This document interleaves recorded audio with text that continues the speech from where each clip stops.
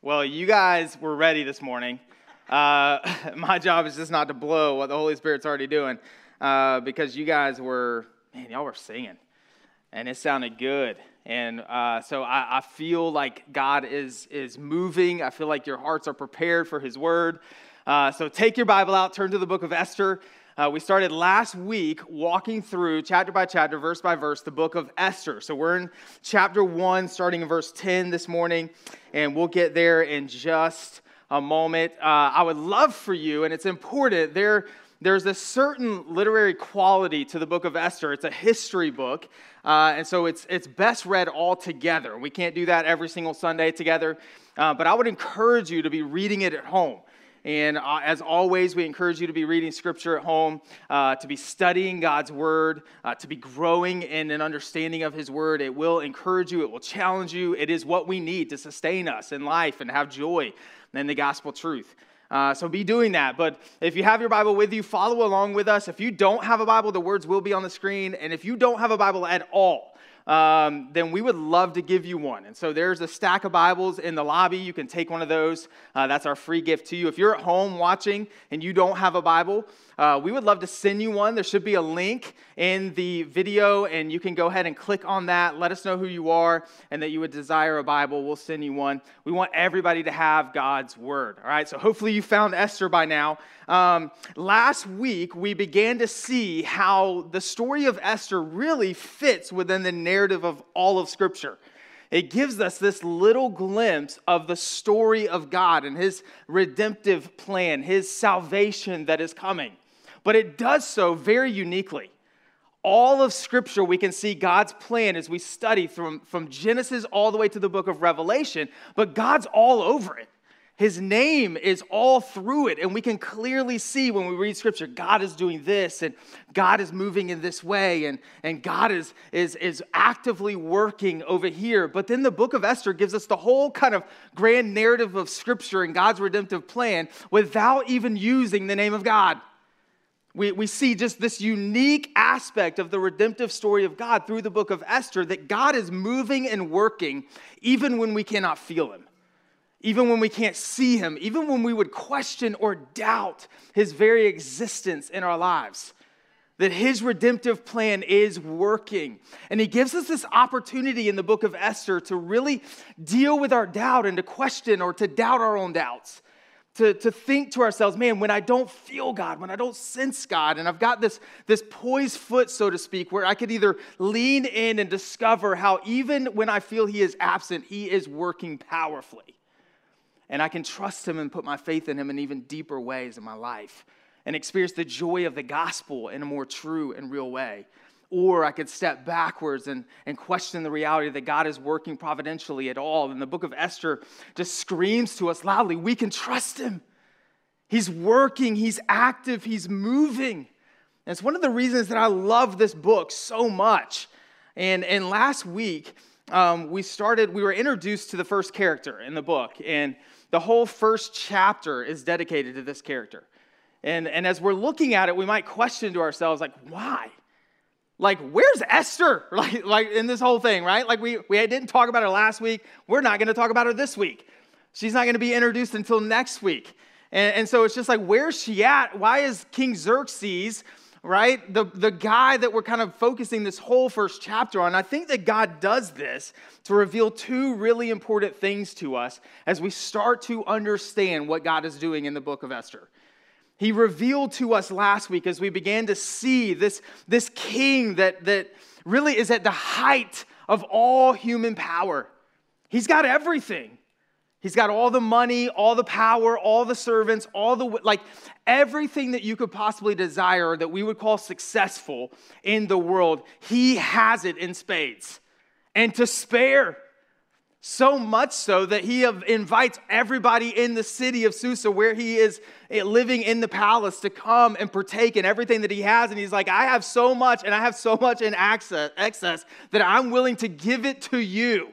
And you can have as much as you want, and I'll provide for you and everything that you want and everything that you desire. And it won't even put a dent in what I have, and all that it will give me is more glory from you. And so he's just pouring out. He has all the power, money, everything, and he is worshipped as God. And he believes himself to be God. And his word is as scripture. It is the word of the Lord. Maybe you've heard of the law of the Medes and the Persians, that whatever the law says, it is irrevocable. So his word is the word of God. And we began to discover that though he held all of this power, that he alone, no matter what he possessed, what he had, in all of his attempts to provide for himself the glory he wanted, to prove to himself and to others that he was God, and to provide for everyone else in a sense that they wanted and desired, and that he was worthy of their worship and he could provide for them. He did so, we saw, through both military power and also displaying, as I said, his ability to give everything that we would want and need and desire. He did that through throwing parties. And there's actually more than 10 parties throughout the book of Esther. It is a party book. And the author actually uses those parties as transitions throughout the story. But Xerxes uses these parties to reveal his great wealth and power and that he can provide for all people. But also he does so with a mighty military. And he's getting prepared to go to battle with the Greeks, as we talked about last week. And so he throws this huge party. All right, now I want to kind of bring us up to speed, and so all of us are kind of on the same page. Maybe some of you just need a reminder from last week, and maybe some of you missed last week. And so he throws this massive party, and it's to plan to go to battle with the Greeks, but also it's to kind of celebrate victory before the war even happens. He believes he's so powerful that nothing can stop him. And so he's going to demonstrate that power by saying, look, we're going to plan, we're going to get all of our military leaders together, and we're going to have this 6-month-long party, and there will be some planning. But listen, we're celebrating the fact that we cannot be beat. And I'm going to instill in you the confidence that no one can come up against me, for I am God. And then after this 6-month party, he throws another party. Not just for all of his leaders, but for everybody in the city. And that party lasts 7 days. And it is the largest party in human history. As we talked about, the only rule for these parties is there's no rule. And so you drink as much as you want. You party as much as you want. You can do whatever you desire to do. There's no rules. It's all on the king's dime, and you can do whatever you desire, and because he is your God and he is telling you can do so, there is nothing holding you back. There are no consequences for anything that you might do. On top of that, he's got all of the men in one part of the palace, and all of the women are with Queen Vashti, who we'll be introduced to today. And so all the women are there, and all of the women that are actually in the side of the palace that the men are in are all hired for the men. And so, hey, look, you come in, it's all you can drink, it's all you can do, it's all that you can think about. Everything here is for you. This is absolutely sin unhinged. If you can imagine just the worst that could possibly happen and no consequences for it, like every desire of your heart, man, it's available. And I don't have to worry about maybe what might come from it. And I think it's important for us to get back into this mindset as we get into this continuation of the book of Esther, to just think for a moment, what would it look like if we've just got 6 months and then 7 days of just all I can eat and all you can drink and all you can imagine you can do, and it's all available to you by the one that you call God. There's no consequences at all, and so everything I desire I can do, and I don't know what that would look like. But I just imagine like the biggest partier we know of today, right? I don't even know, maybe Hugh Hefner in his prime is just standing off in the corner looking at this party going, this is too much. Like, this is just too much. Like, I don't know what all was going on, but I just know they could do anything that they wanted, and there were no consequences. So listen, Xerxes represents to us the pinnacle of power and provision that the world has to offer. That's what we need to understand as Xerxes. I believe that that's why God is introducing him first and giving a whole chapter to display his power, and then how he deals with his power, as we will see today. And we began to see last week that though he's the pinnacle of power and provision, we began to understand that the height of humanity the power, the glory of humanity, the riches of humanity, the praises of humanity, the hope of humanity at its best is not enough. It falls short. He wants more. He's afraid of what he might lose, of what he already has. And everybody is willing to worship him to get just a little bit of what he has and the provision that he provides. And that our hearts, getting all that they desire and search for, and all that we long for and were created for, listen, it only leads to brokenness. It only leads to an understanding that there's something more that I long for. And so it never brings redemption or satisfaction or hope or joy or justice or love. And we began to see that play out through the power of Xerxes, this representation of the power that the world has to offer, the provision that we might find in the things of the world. And when we began to come to grips with that reality, that the height of everything we can experience on earth is not enough, because those things were not created to fulfill us and sustain us and bring justice and love and satisfaction, that those all fall short, and we within them fall short, that they never actually satisfy, that there is a better king and a better kingdom than anything that the world has to offer. And that was the question that we asked last week. And in all of this, in light of everything that we saw of King Xerxes and his kingdom and his provision and his power, we were left just wondering, man, if this is not enough, is there something better? Is there a better king, and is there a better kingdom? And we saw that the book of Esther begins to clearly say yes, that God is providentially working even in this story to reveal that there is a better king that was coming. We can look back and see that the king has come and that he lived perfectly on our behalf. He died to pay the penalty of our sin and our death, that by grace we might be saved. And he rose from the grave to overcome sin and death. And he is the better king. He is the one that we long for. He is the provider that we need. He gives us the salvation that makes clear who we are and what we were created to be, and satisfies us beyond what the world can give, or, listen to me, what the world can take away. Amen. Jesus is the thing that Xerxes desired to be but could not. And he is what you long for but you cannot be. And he comes and he demonstrates that, and he allows us to see his kingdom of justice and peace and fairness and equality and equity and a deeper comfort than the world has to offer. He displays all of this to us. Jesus, our one true salvation, the way, the truth, and the life. And listen, as we continue this story today, we pick up at the end of the second party. So we're like on day 7 of the 7-day party after the 6-month party. And Xerxes is going to reveal something very important to us. And again, I think this is why God starts this book off this way as he's telling this story, because we see that there is a better king and kingdom, but there's also a better way to deal with how we seek life in our world, and how we try to build our own kingdoms, and how we seek to be our own kings. Is there a better way in the better king and better kingdom to deal with the brokenness and sin of rebelling against God and seeking to be our own king and kingdom? Is there a better way? We saw last week there's a better king and kingdom. This week we look and see and ask the question, is there a better way to live in this kingdom than me just continuing to try my hardest to do my best in hopes that I will have everything that I long for, even if I believe there's a better king and a better kingdom? And so look with me in this text, Esther chapter 1, starting in verse 10. Here's what God's word says.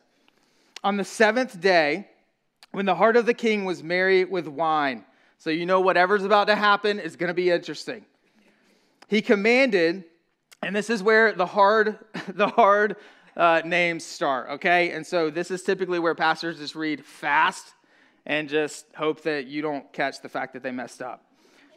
Mehuman, Beztha, Harbana, Bigtha, and Abagtha, Zethar and Carcass, the 7 eunuchs who were served in the presence of King Ahasuerus, or Xerxes, to bring Queen Vashti before the king with her royal crown in order to show the peoples and the princes her beauty, for she was lovely to look at. But Queen Vashti refused to come to the king's command, delivered by the eunuchs at the king's, and the king became enraged. This is probably the first time anybody's told him no. And so this is very interesting, and we've got an interesting dilemma here. Did Queen Vashti do what was right? And we'll talk about that in just a moment. But this angered him, and this burned within him. Verse 13, then the king said to the wise men who knew the times, for this was the king's procedure toward all who were versed in the law and judgment, the men next to him being Karshena, Shethar, Admatha, Tarshish, Maurice, Marcina, and Memucan. I love that one because I played Street Fighter growing up, and it just reminds me of Ayukin. And if you know what I mean, then you can laugh. If you don't, then you're younger than me. And Memucan said in the presence of the king and the officials, let's get something. And the 7 princes of Media, who saw the king's face and sat first in the kingdom. Verse 15, according to the law, what was to be done with Queen Vashti, because she was not performing the command of the king, Xerxes, delivered by the eunuchs. When Memucan said in the presence of the king and the officials, not only against the king has Queen Vashti done wrong, but also against all the officials and all the peoples who are in all the provinces of King Xerxes. This is a big deal, king. She said no, and we're a little bit afraid for ourselves that if your wife can say no, so can ours, all right? So verse 17, for the queen's behavior will be made known to all the women, causing them to look at their husbands with contempt. Since they will say, King Xerxes commanded Queen Vashti to be brought before him, and she did not come. This very day, the noble women of Persia and Media, who have heard of the queen's behavior, will say the same to all the king's officials, and there will be contempt and wrath in plenty.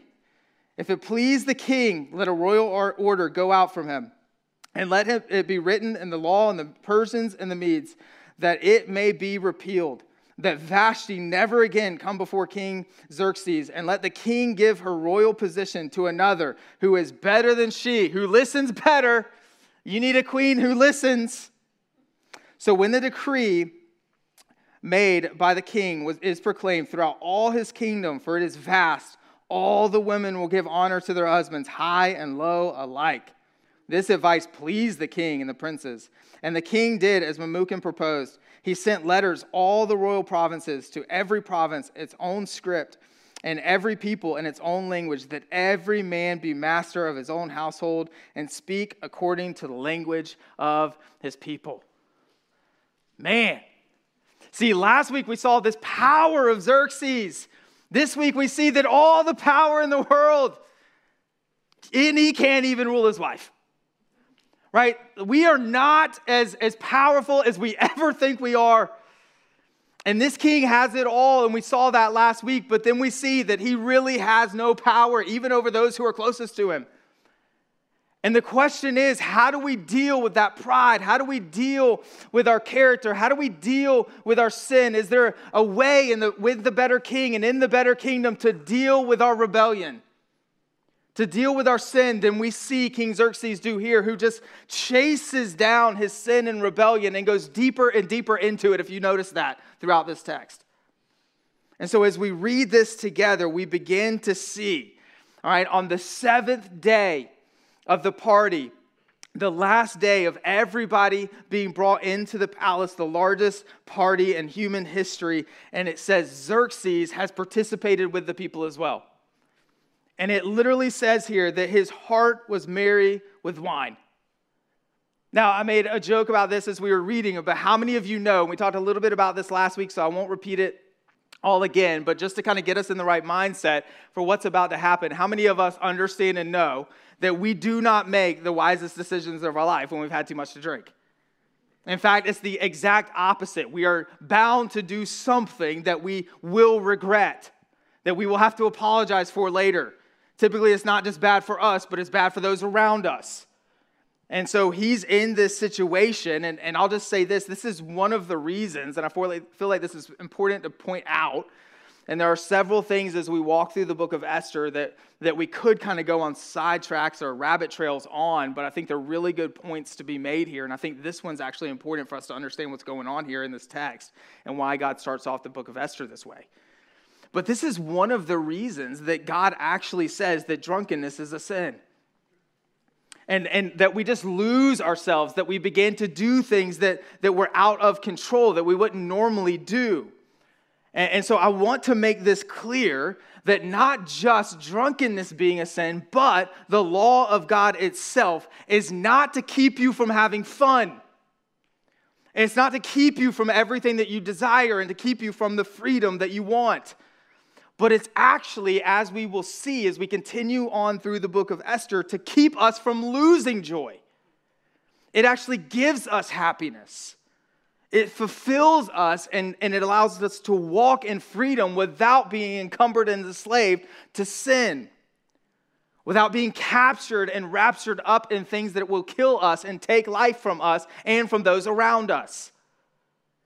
And so all of the things that you have ever done in your life, I promise you this, that has walked in rebellion against the things that God has called us to do in honor and glory of Him and to walk in the freedom that only He can provide in His law, has only hindered you and affected negatively those around you. And so everything you've wanted to do in your life where you're like, this is it. This is going to give me so much joy. This will help me escape from what's going on. This will bring me happiness. And if it's against the glory of God and how He has called us to walk in freedom in Him, then it has brought destruction in your life.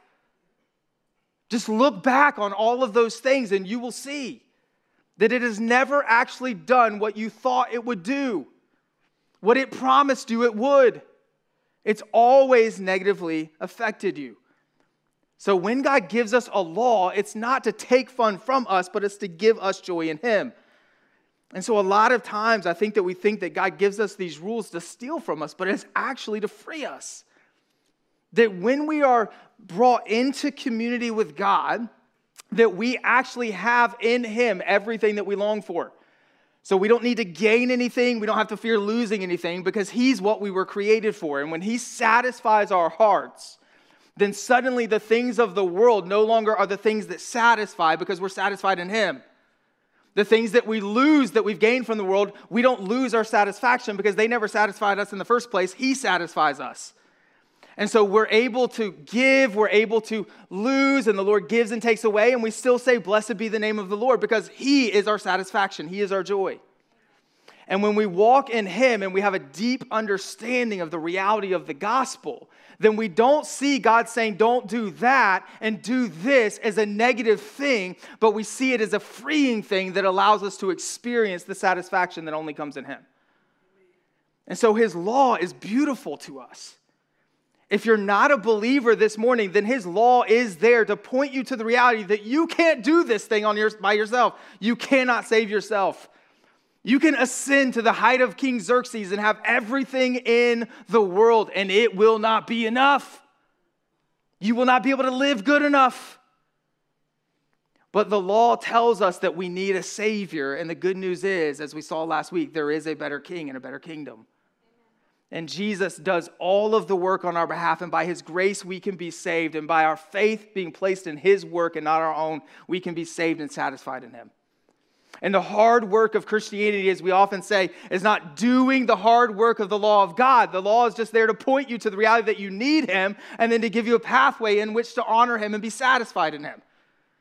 But the hard work of Christianity is just understanding that in God I have everything and I need nothing. I need nothing else. So nothing can be given to me that would add to my satisfaction in Him, and nothing can be taken away to take away my satisfaction in Him alone. And see, then we're able to walk in the law, understanding that God, as a good Father, loves us and cares for us and gives us what He desires for us to walk in. But when we are not seeking Christ, listen to me, when we're not seeking Christ, when we're not finding our satisfaction in Him, then we will not be free in Him.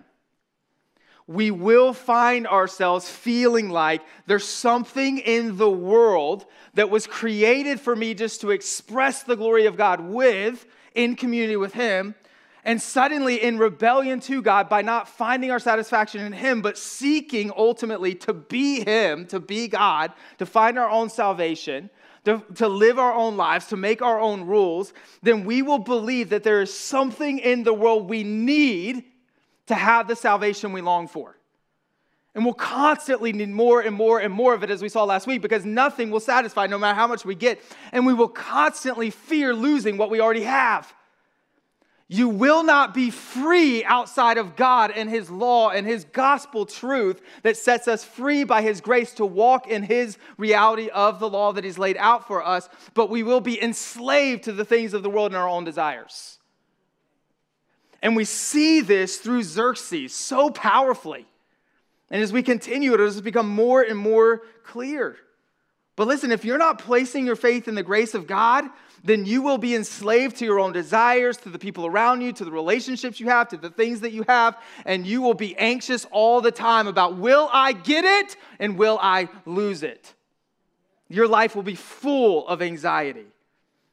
And you will, listen, have an addiction to seeking salvation in something else.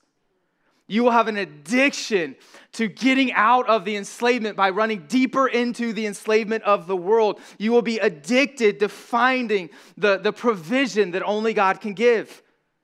You'll be addicted to filling the void that you were created to have community with God in the things that God created you for you to give glory to Him with. There will be a deep addiction there in the things of the world. And some of those addictions will be what we call negative addictions. Things that we seek to kind of forget things with, to push things under the rug, to escape in. And we all understand that there are addictions to negative things. These are things that visibly harm us and others around us. That would be considered what Xerxes is doing even in this moment with this party. But there are also some addictions that we will pursue to fill the void that we can only fill in Christ, to find the provision of salvation that we long for but lost when we rebelled against God, to try to find our own way, that we would call in the world positive things. And so I'm going to call them positive addictions. And these are good things that we try to pursue as God things. Instead of seeing God as our Savior and Lord and allowing us to have friends and relationships and jobs and successes and blessings to give glory to Him with, to reveal Him through, we actually see relationships, family, jobs, success, blessings as the gods that we need to bring us provision and salvation. And these are positive addictions, but they're addictions nonetheless to something that cannot fulfill what we're seeking for them to do in us.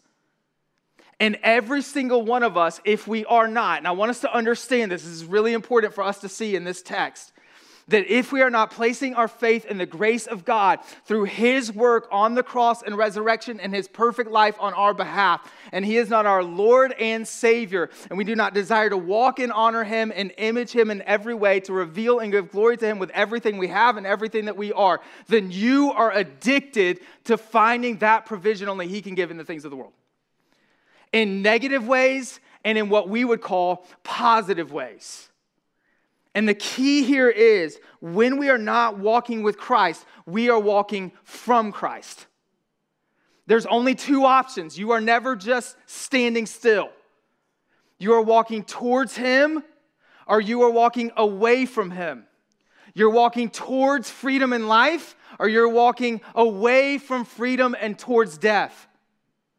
There's only two options. And we find ourselves without Christ under the influence of a broken world with broken desires. And when we look inward and think, what do I want? What do I long for? What do I see in the world that might be able to provide that? It's from an addiction to the things of the world, because we're under the influence of sin and rebellion. And we think to ourselves, this will satisfy. And we just go deeper and deeper and deeper away from God. Away to the one who can, from the one who can save.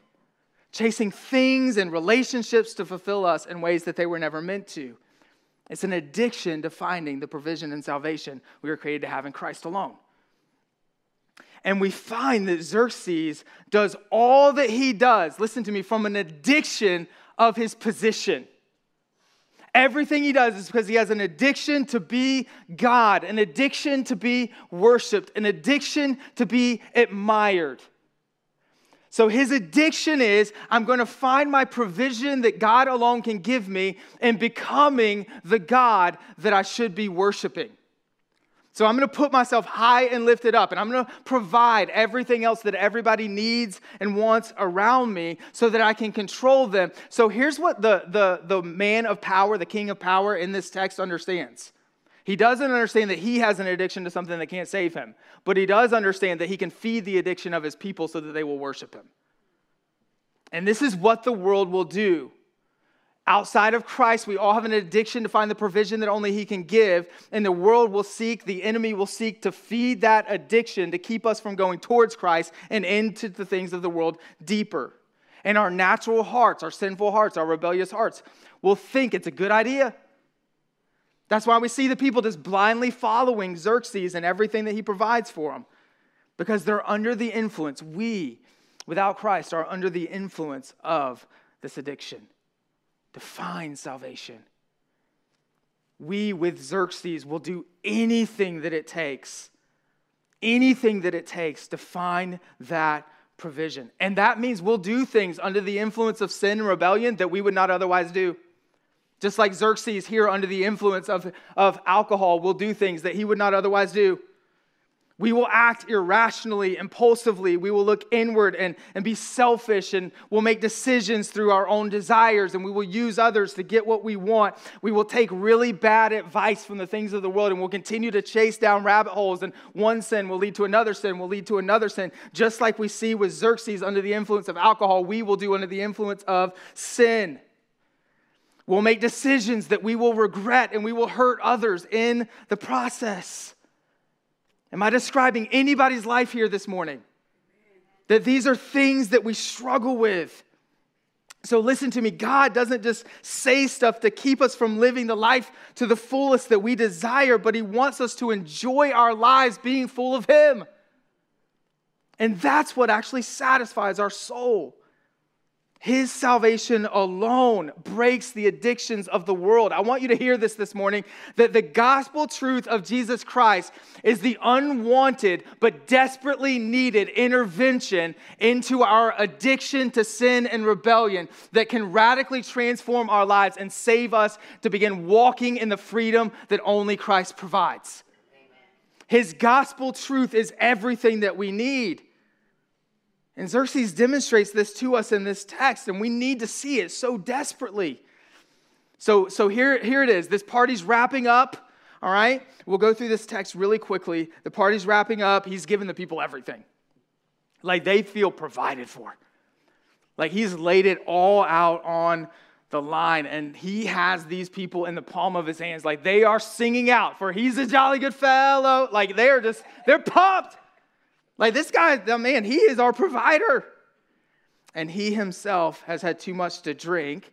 And he's thinking to himself, because you will never be satisfied in the things of the world, but you will be addicted to seeking more and more of it. He thinks to himself, man, I've given them all these things, but I'm loving this worship. I'm loving this glory. I'm loving getting more and more, and I need more and more. What else can I do? And it dawns on him, man, my wife is really pretty. And I bet you that if I brought her in here in front of all of these other drunk men, that they would look to me and go, that's your wife? And so what Xerxes thinks to himself is, man, I need more. And I've given everything, but the one thing that I have left is a beautiful wife who can come in here and parade around for these men, and they will lust after her. And they will give me more glory because they will wish that they had what I have. And so here he is at this point. And listen, at this point, we have to, if we're astute at all, begin to understand that the most powerful man in the world is actually enslaved to all of those that he rules over. He's just doing everything he thinks he needs to do to get them to worship him. And we need to understand that this is the way that power works in the world. It actually doesn't exist. There is one who has power, and his name's Jesus. And he is sovereign and in control over all things. And any power we believe that we have, it is actually a pseudo power, and it will fall under the weight of any weight that's put on it, because our power is just bending to everything around us to get it to give glory to us, to get it to listen to us. And this is what he does with the people. And so he says, oh yeah, my wife is beautiful, and I'm sure that everybody will like to see him. So he sends his 7 eunuchs. I probably don't need to describe what that is, but these are men who have been castrated. There were hundreds of them a year that were done so to look over King Xerxes' harem. And so he wanted to make sure that nothing would happen between his harem and the men who watched over. So they were eunuchs. And he says, bring Queen Vashti to me in her royal crown. And by the way, Queen Vashti probably is not her real name. It could be, but it's probably not her real name. In Persia and in Persian culture, Vashti actually means beautiful or most loved, favorite. And so a lot of times with Persian princesses and queens, if it was the favorite of the king, then they would be called Vashti. And so the author of the book of Esther wants us to understand that this is not just any queen. Xerxes had multiple queens, but this is his favorite queen. This is the one that he finds the most value in. And so he wants to bring her, and Jewish tradition says that he is actually asking her to come with nothing but her crown on. We're not sure if that's actually true or not. It would be against culture, but these men are not in their right minds. And so maybe that is what he's asking her to do, but we do know that he is searching for more and more glory. He wants a higher and higher position. He is an addict, and he is willing to hurt anyone or anything to get what he wants, even his favorite, even the one he says, I love the most. Even the one that I get the most from. It's all about what he can get, the addiction to power and success and position. And so he doesn't love his wife. He uses his wife. He doesn't protect his wife. He isn't caring for his wife. He is not at all in a position where he actually loves or cares or has compassion for her. He just wants to parade her. And so he calls her before. Now, here's what I want to ask. Should she say yes or should she say no? I heard some no's. Maybe some of you would say, I don't know, he's the king and he could kill her. So maybe she should say yes, or some of you might kind of pull out, and these are not believers, but some of you might be like, well, the Bible does say that I should honor their husbands. And then as soon as I say that, all of you that just kind of said no are going to say, yeah, but it also says that husbands should love their wives like Christ loved the church, right? And we're just going to get in this huge theological debate that's really dumb and doesn't make any sense, and this is really simple, all right? But this question does come up. What should she do? And we know that she's going to say no. And some of us might kind of think, well, should she have done that or should she not have done that? And let me just say that we could have that debate, but I don't think it applies at all here. Here's what I want us to see. True or false, okay? That a good husband should get drunk with a bunch of his buddies and then ask their wives to come and parade themselves around in front of them so that they can lust after her.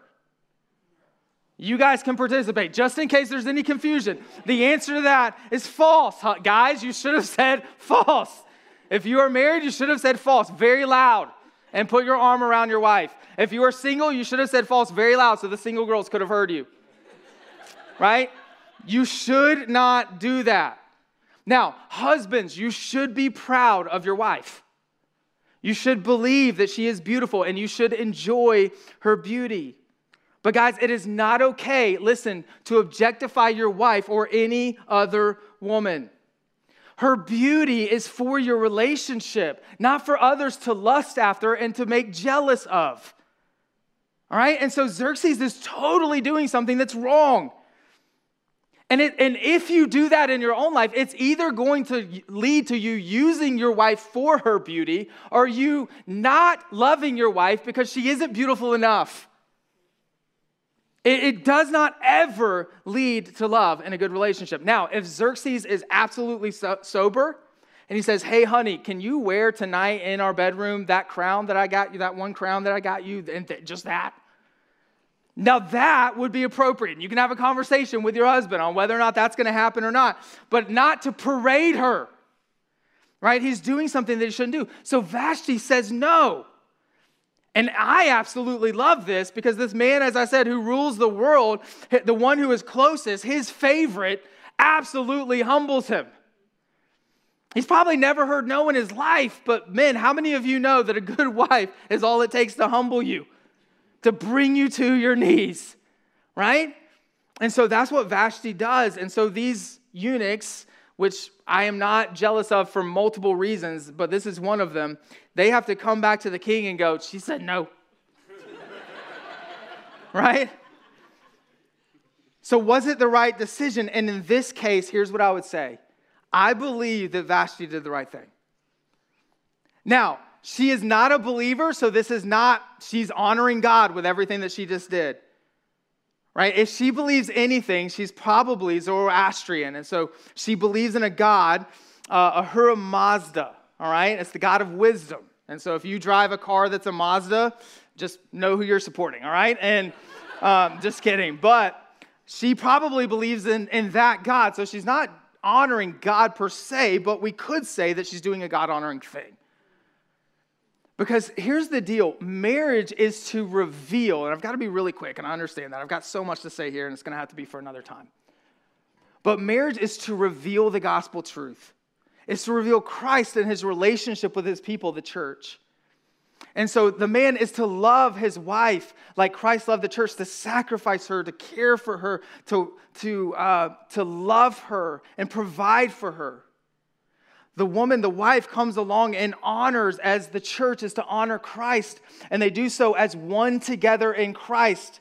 One is not higher than the other, but God has given them different roles within the marriage to reveal him. And together in a marriage, we reveal the gospel in a more powerful way. And God has designed us to come together as one to reveal the oneness that he has with his people through his sacrifice. There's a beauty in marriage that is taking place. And so, yes, it means that men should love their wives as Christ loved the church, and women should honor their husbands. But men, listen to me, that means that you do not have a wife that is a trophy wife. It means that your wife is your standard of beauty. So if anybody's like, what's your type? You have one type, and it's not, well, I like this in general. It's I like her. That's it.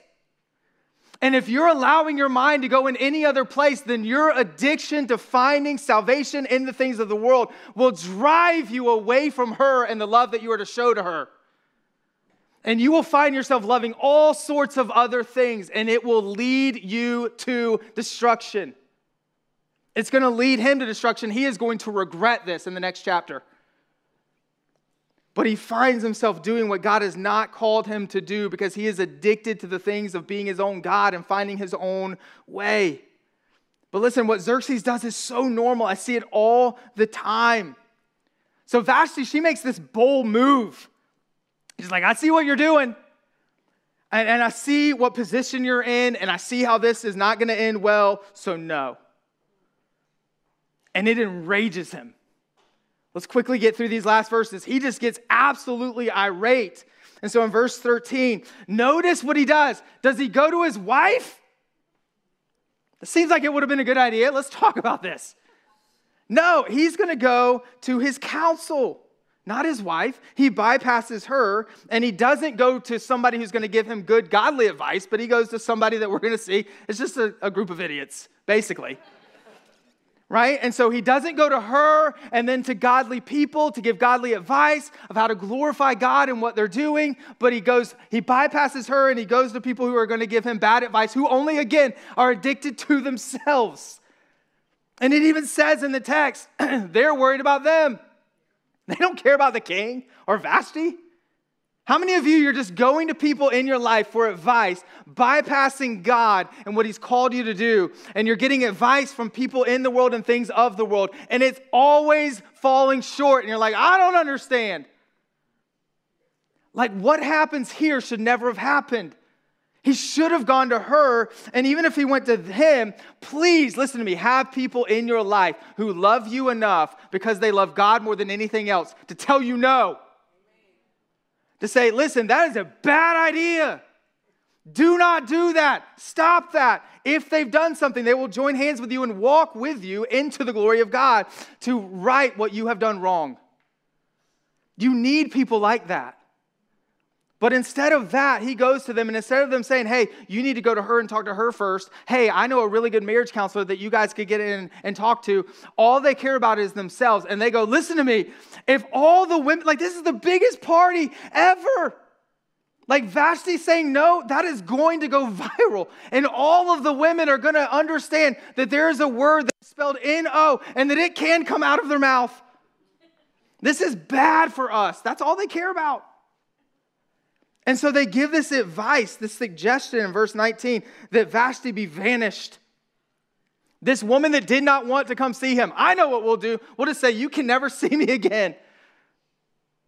That's their advice. And he says, okay. Why? Because he needs them to worship him. And so he sends out this decree that every man should be master of their own home. And here's what I want us to see with all of this. We looked last week at the most powerful man on earth, yet lacked everything that he needed for joy and satisfaction. And how our hearts are so similar to his that we're forced to ask this question, is there a better king and kingdom than the world has to offer? Is there a better king than me? Is there a better kingdom than what I can build? This week, we see how the addiction that we pursue in and of ourselves to find salvation, the provision that only this better king and kingdom can provide, causes us to deal with our sin and brokenness. And it's borderline hilarious. It's just so stupid, the things that Xerxes does in this chapter, that we look at it and go, how could anyone with any wisdom do any of this? But yet it's just because he is addicted to getting what only God can give in the things of the world. And so under the influence of the addiction to sin, he does things he would never have done.